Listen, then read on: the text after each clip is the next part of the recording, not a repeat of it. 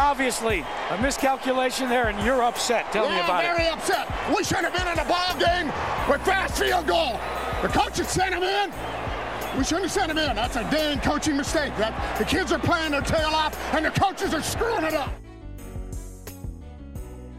Ladies and gentlemen, boys and girls, children of all ages, welcome to Green and White Noise. My name is Chris Vanini. I am joined by Colton Pouncey. We are your hosts, and it's time to talk Michigan State football once again. And believe it or not, we have some thoughts. We have some things to talk about after whatever that was on Saturday. But first, a reminder, this weekly Monday Recap Pod is available free wherever you get podcasts. So thanks to everybody who's listening. But the Thursday Preview podcast is only available on The Athletic, so we highly recommend you subscribe if you have not yet. We had The Athletic's Doug Haller on last week, and people who listened to that episode knew what they were getting from Arizona State. And maybe some people associated with Michigan State could have listened to what Doug had to say. Also, the Andy Staples Show is available free everywhere every Sunday morning, a recap of the previous day of college football. I made an appearance on it this weekend to talk both Michigan State and UCF. And also, The Athletic is debuting The Lead today, a new daily podcast that will touch on a single story in sports. I highly recommend you check that out. We'll have a trailer at the end of this episode. It's called The Lead. But we are here to talk Michigan State football and a 10-7 loss to Arizona State that has a lot of Michigan State fans with their heads in their hands after botching the final few minutes. Colton, you were at the game here in East Lansing. Are the torches and the pitchforks out? Chris, the pitchforks were quite literally out Saturday night. Minutes after the game, an Arizona State offensive lineman grabbed a large white pitchfork, ran around the field with it, had some fun, gathered around some teammates, and then planted it kind of near the north end zone of Spartan Stadium. Just as MSU players were walking off the field. I did not see that. Yeah. Interesting. Saw it firsthand right there. But besides that, I don't see any other reason why anyone would need pitchforks after a game like that. Chris, can you think of a reason or two? Yeah, I'll tell you where the torches and the pitchforks are. We set up a voicemail box for listeners to send in their thoughts. I tweeted it after the game. Didn't know if we'd get any responses. If we did, what kind of responses? And boy, did we get some responses. And let's start there. So thanks to those of you who called in. This was kind of an experiment, and based on the feedback, we may continue this moving forward as a alternative sometimes to Twitter questions. But let's take a listen to some of these. Let's listen to this first one from Alex in Orange County. Yeah, this is Alex calling from Orange County, California. I'm just sick. I'm a graduate. I graduated in May of 18, so I saw some good years. I saw some great years. But the gross incompetence that was displayed today, I partially understand burning the timeouts. If you want to settle, if you want to completely, trust your defense on that 4th and 13 call, right? But you call 2 timeouts. And you come out there with a 3-man rush with no spy against a dual threat quarterback. I can't even stomach that. I cannot even stomach that. And then we're lucky enough to get a ghost pass interference. The refs were trash all day, but we're lucky enough to get a ghost pass interference call, right? We go out there, 11 seconds, you have a chance, a shot. You have to go to the end zone and kick a field goal. And we wait. I was found out the one, but we wait to the very end to make a decision, and then you just rush your field goal unit out there, right? I mean, no. I don't excuse my language, but of course we're gonna have a higher chance of penalty like that. I can't believe a coach of this season continue, throughout the game. It felt like, but especially last 5 minutes, just so many boneheaded mistakes that I would expect from a new coach, not from a coach who has been this successful and has been around this long, and he's so disciplined. I mean, he prides his program on discipline, top to bottom, players and coaches. And I didn't see any discipline the last 5 minutes of the game. And but thank God it was non-conference. That's all I can say. Thank God it was non-conference. But, I hope the O-line is better next week. I don't know. And we'll go from there. Go Green. So I think Alex made a lot of good points there, a lot of points that many MSU fans would agree with. I think the discipline one is certainly interesting because, they reshuffled the coaching staff instead of replacing guys. And when you've got guys who have been together for so long, you think they would know how to execute the end of a game that way. Colton, did you have any reaction to Alex's many thoughts there? Yeah, he had a few of them there. Yeah, I mean, there were a lot of penalties in that game. Some of them were kind of questionable, but this is the second game out of 3 so far that MSU's had, double-digit penalties, and that can't happen. You have a veteran team full of seniors who have been around here, multi-year starters. There's some new coaches kind of shuffled in different positions, but these are coaches who've been around for a long time and have worked with D'Antonio for a long time, and should kind of know how this thing goes. And you still saw a lot of mental errors and just different execution errors. So yeah, it wasn't a great game, and I think Alex and other fans have every right to be upset about that. So let's go to the next call. This is Johnny from Grand Rapids. At the end of the day, our defense allowed 10 points, and that should win us a game every single time. But we showed up with no offense, with no swagger like we have in previous years. Our Rose Bowl season, there was so much swagger on offense and defense, but this year, where's our offense? They played soft. We're playing soft right now. This is Jake from Grand Rapids, too. We played soft, and it's not going to win us football games. So it's just that simple. Matt Coughlin will recover, but our offense overall needs to play better. It's that simple. So he makes an interesting point that I actually agree with and haven't heard, even if he was clearly emotional after that game. But it's a lack of swagger and confidence from this MSU team. And I'm not there, you're there, but watching on TV, this feels like a team that knows when something is going wrong and has a lot of trouble getting out of it. It doesn't have the self-confidence to turn things around. I think Lewerke had that in 2017, his first year. I think a lot of the team did, and that's why they had a lot of fourth quarter comebacks in that game. But the last 2 years, it's not a team that looks like it believes in itself. I don't know. Colton, you're at least offensively, I'll say. Defensively, obviously, things are fine there. But Colton, as someone who has talked to the players after the game, talked to them at practice and stuff, what do you think about that idea that they're maybe lacking confidence? I think there's a little bit of truth there. I wasn't around back in 2015 or 2014 when this offense was kind of getting things going there and winning double-digit wins every year. So I will say I think last year was a bit of an emotional toll on players on offense. So many injuries, guys dropping like flies left and right. You didn't know who was lining up next to you. There wasn't a lot of continuity. So you didn't really have that opportunity to build up confidence, at least last year. And this year, you had a whole offseason of fans wanting to see more. That put a lot of pressure on players to kind of come out and perform early right away. That didn't happen against Tulsa. One offensive touchdown in that game. It happened against Western Michigan. I guess that kind of proved Western Michigan is not, this stout defense. No. So I mean, what you wanted to see from them against Arizona State was, put up points. It doesn't have to be 51, but get to 30, get to 3-4 offensive touchdowns, let the defense take care of the rest, and then win that game.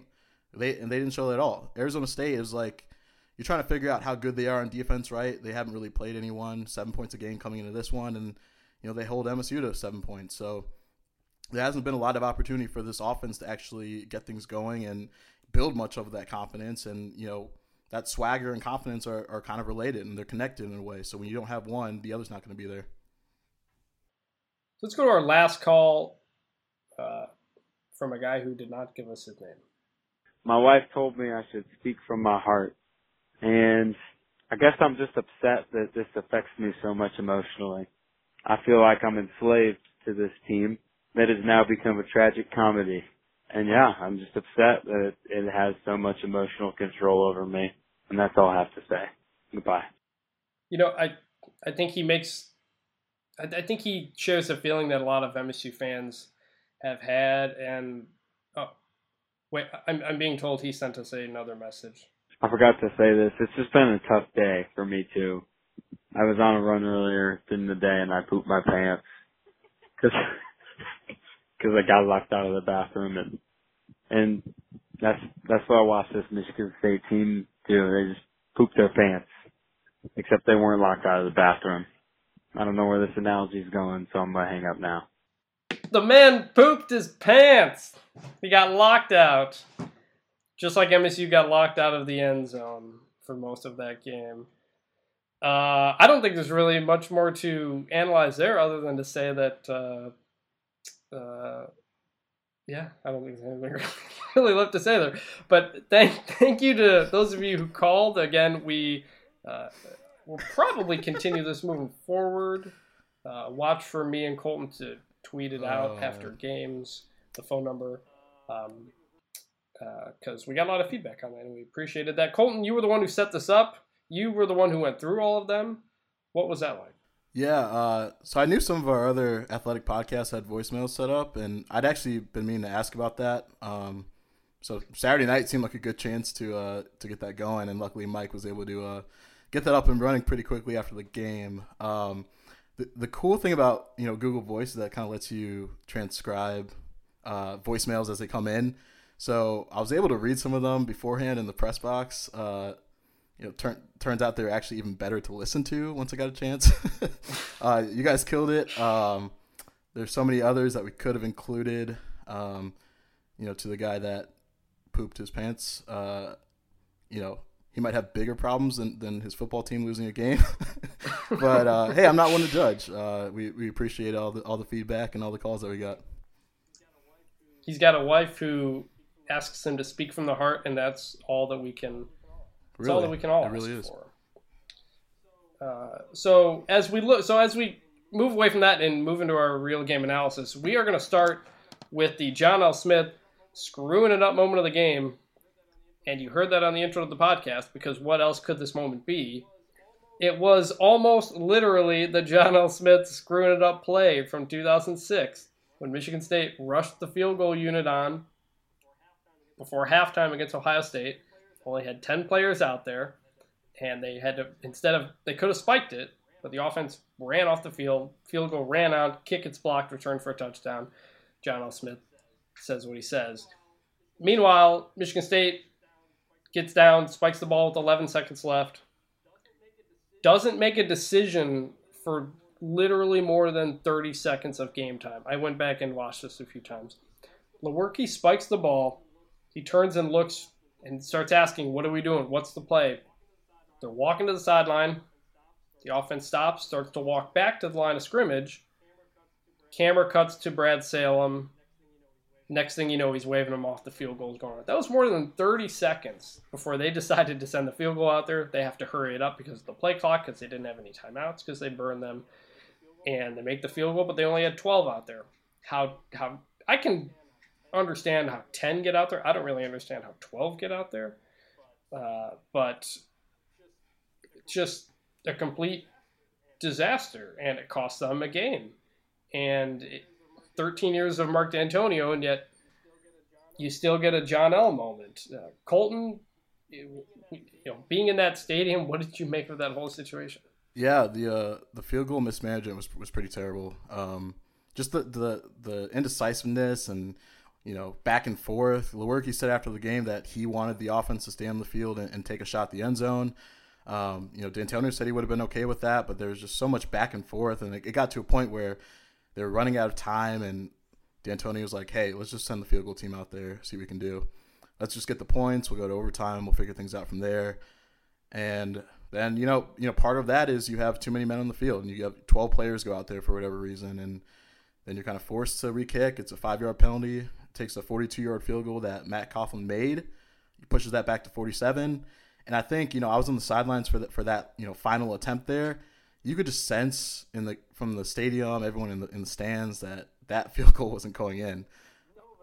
Nobody believed that was going to work out well, because there was, again, no confidence, and everybody knew how this it was just that, and it was just that kind of game.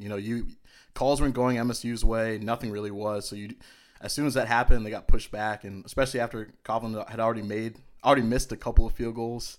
There wasn't much confidence that one was going to go in, and unfortunately for MSU, it did not. So they could have spiked the ball again.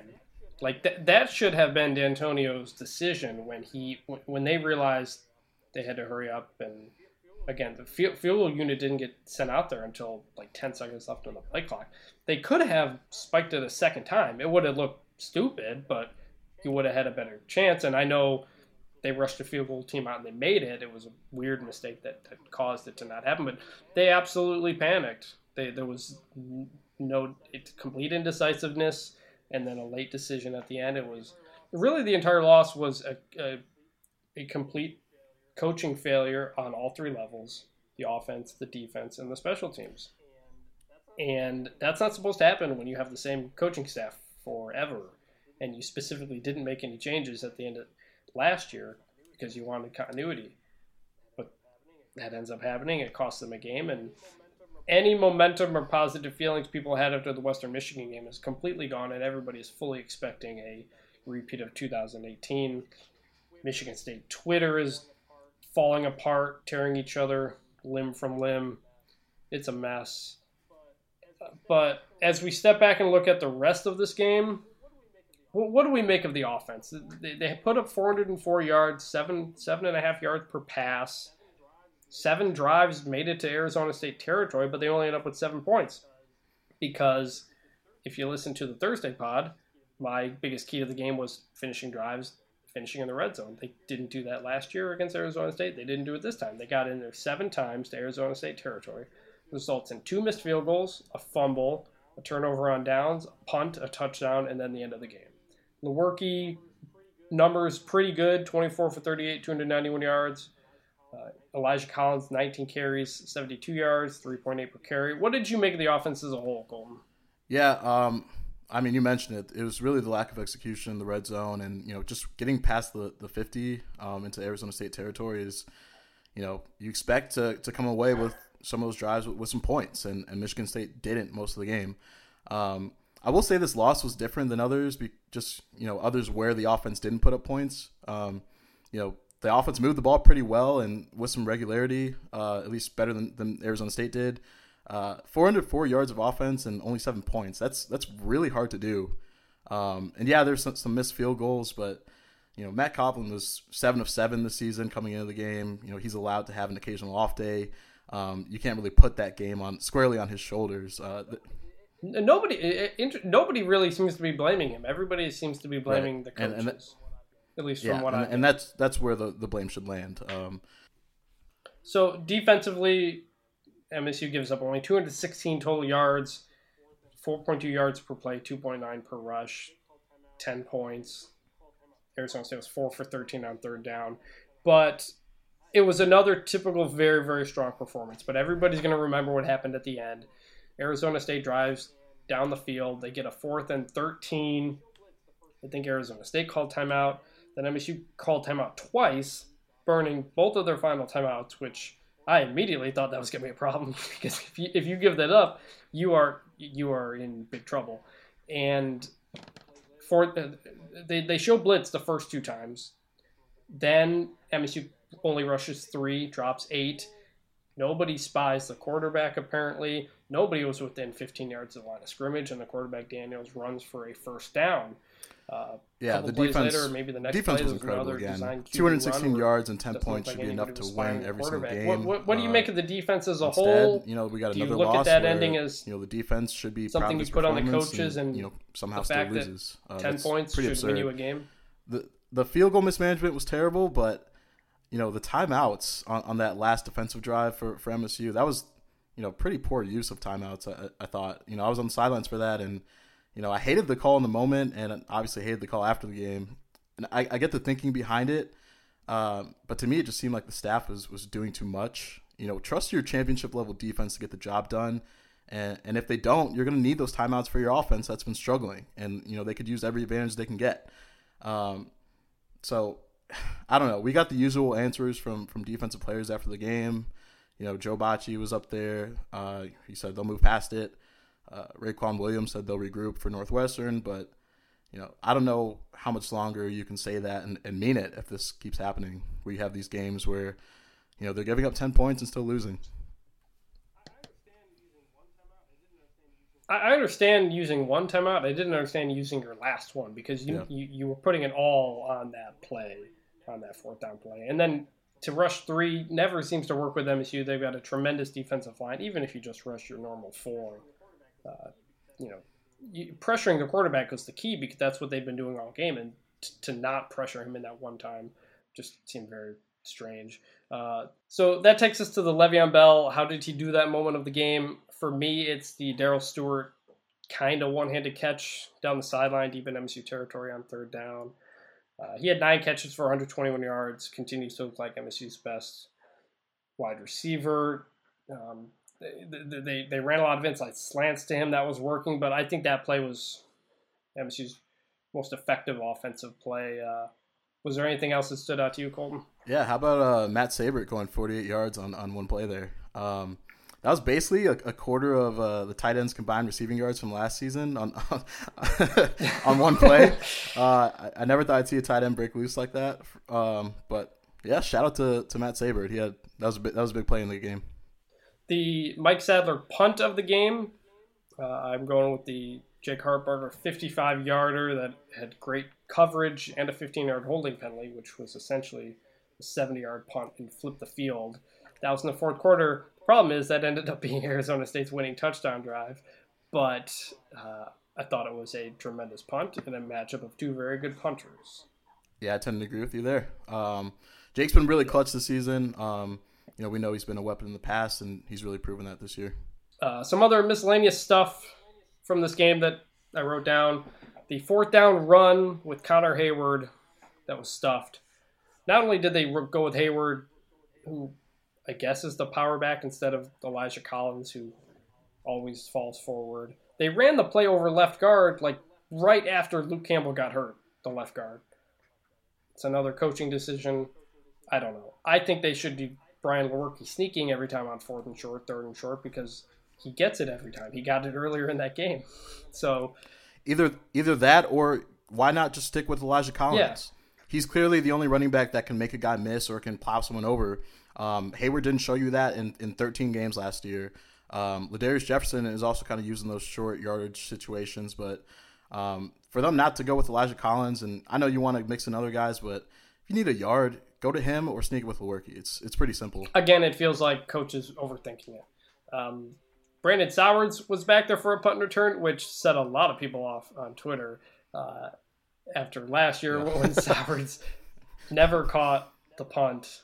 And he didn't this time, but it was fine because it bounced at the 5, down at the 4, played it the right way. It was just really random, and then Cody White was back in there. So, again, another punt return change just like week 1 that didn't make any sense to me. And lastly, I wrote down the tempo. I mean, again, they go 1-minute offense at the end of that game, and they were aided by a pretty phantom pass interference call, but they were able to move down the field, and when they're not thinking, when they're just going, the offense can move the ball. Again, when this team plays with tempo. You got to pick up first downs, obviously, but this team just looks better when they play with tempo and not when they're trying to establish the run clock or whatever. Did you have any thoughts on that? No, yeah, I agree. Darrell Stewart is kind of a master in those situations, finding open spots in the zone. Lewerke just looks way more comfortable when they're going up tempo and not really thinking about it out there. So yeah, I tend to agree with you.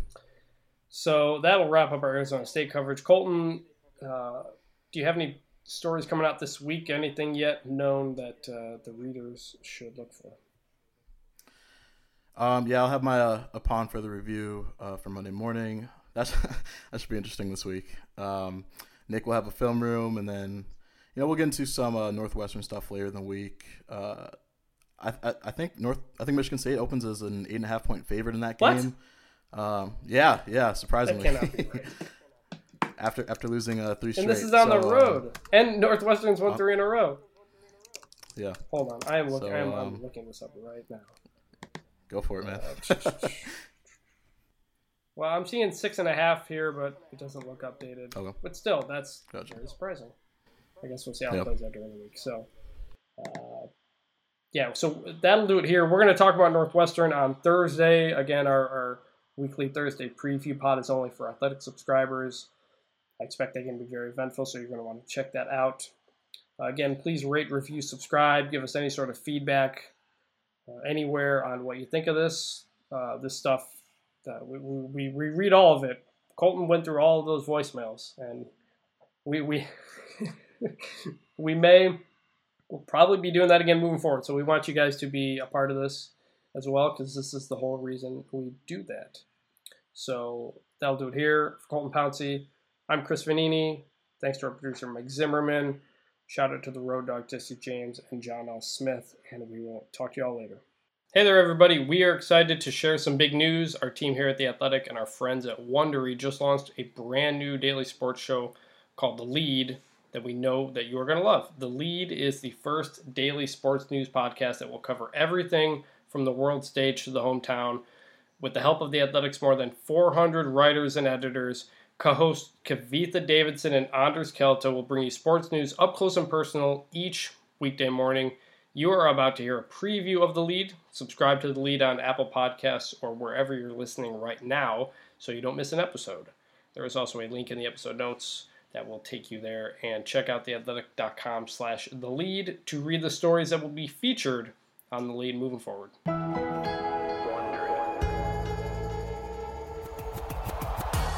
You can follow sports through sound bites or the full story. From up in the press box or down on the sidelines. What do you want to accomplish this year? Actually, I want to accomplish getting on this team first. This fall, a new daily podcast brings you closer to the sports stories that matter. Stories about players. A guy like Zion just represents that hope of the failures of the past don't matter because we've got this guy now. That's the buzzer. Oh, he knocks it down. Stories about hometowns. You will see hundreds of people wearing number 32 Simpson jerseys in the stands on Sunday afternoons for a Bills home game. And stories about the teams you love. This was the first chance for all those baseball fans to see their guy. From The Athletic, home to the best storytelling in sports. And Wondery, the company behind Sports Wars and Gladiator. I'm Kavitha Davidson. And I'm Anders Kelto. Introducing The Lead. Go beyond the box score 5 days a week. This isn't a story where you go to some place and interview the athlete and go home. It stays with you. Are you kidding? I have never seen anything like that. The Lead premieres September 16th on Apple Podcasts or wherever you're listening right now. The Lead. Sports up close. Hey, I need some more of that.